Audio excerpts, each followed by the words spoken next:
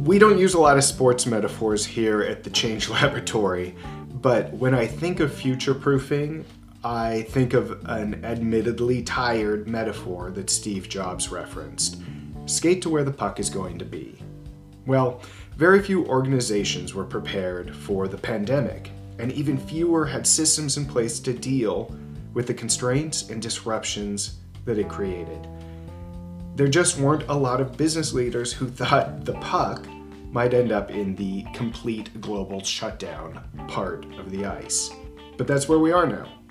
And it has a lot of employers not just coping with the fallout of the pandemic, but looking to get ahead of what might be next.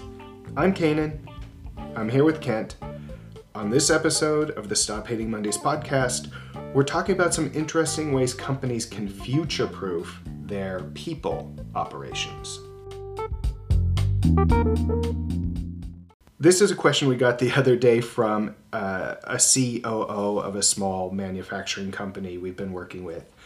He asked, how do we stay ahead of the curve?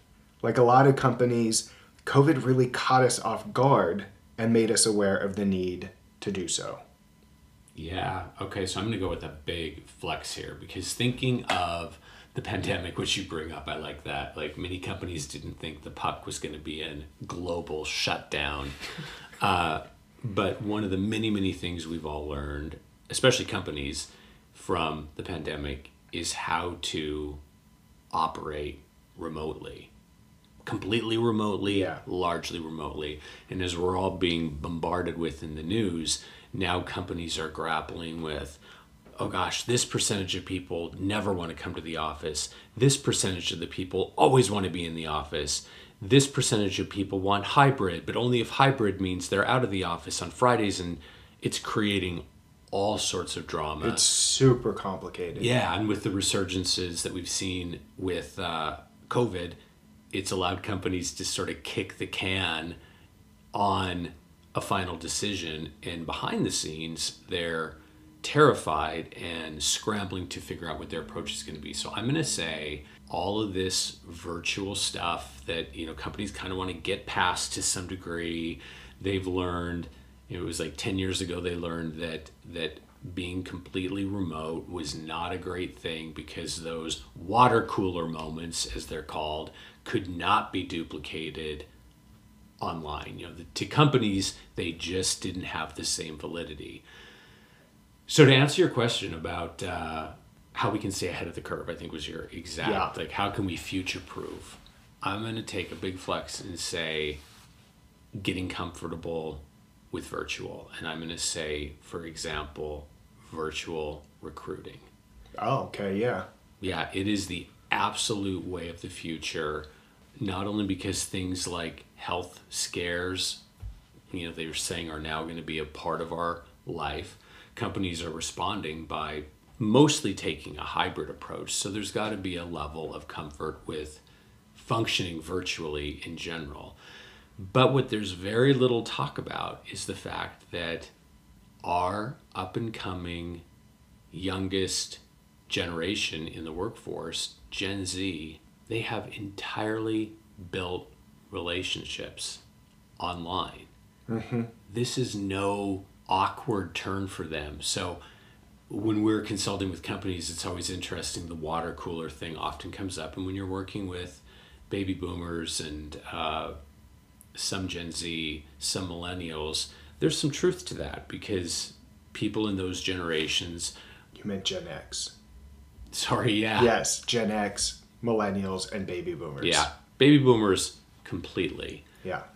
Gen X and millennials kind of in a hybrid way because although all those generations were trained in person, so to speak, Gen X and millennials had to learn to, operate in both environments. But what we don't talk about is Gen Z is used to building complete relationships completely online. Yeah. There's no lack of trust. There's no need for a ramping up.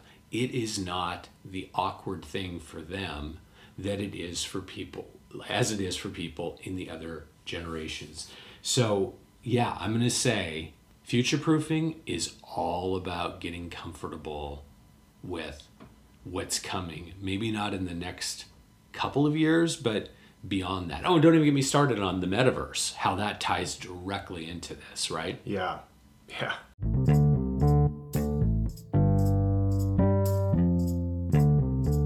Okay, so Kent, as you just pointed out, a lot of the how to be better prepared talk has centered on remote working.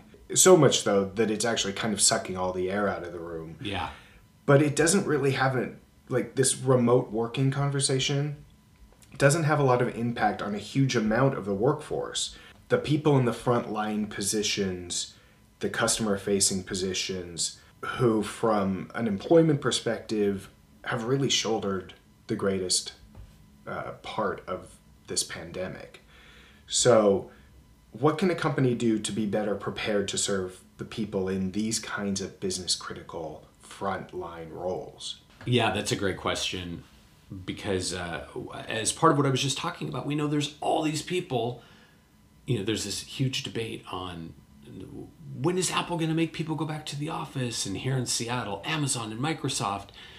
We're starting to hear an uproar from people who are saying, I don't have a choice. I have to be frontline. Not only that, in the most progressive of cities, steps are being taken to really honor how difficult it is on so many levels to be in those frontline positions. This is nothing new. This was the case before the pandemic, and now it's taken a global pandemic for us to realize, for much of the world to realize just how important these roles are, and how they take a lot out of you, whether there's a pandemic or not. So companies really need to be paying attention to these roles. We know from our experience that the best companies foster growth. So in any kind of organization, whether entry-level starts at customer-facing, retail or phone customer service, ideally you want those people to be able to find a home within your organization. The benefits far outweigh the cost. Mm-hmm. So you need to make those roles even more enticing for people. So for starters, you can't mess around with pay. You really want to pay people in a way that they can live on. So basics, I think companies have a lot of room to grow in even these basics. What is going to keep somebody from jumping ship? And in terms of these, like you said, people that can't work remote, often because they're in some kind of internal or external customer-facing role, then it tells you there's somebody that's very important and they should be treated that way.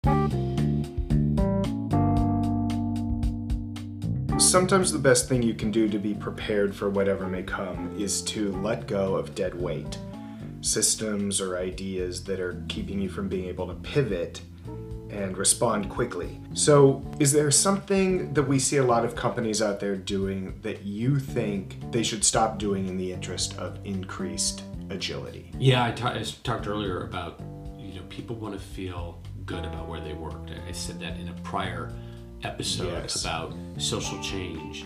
Same here. People want a sense of agency where they work.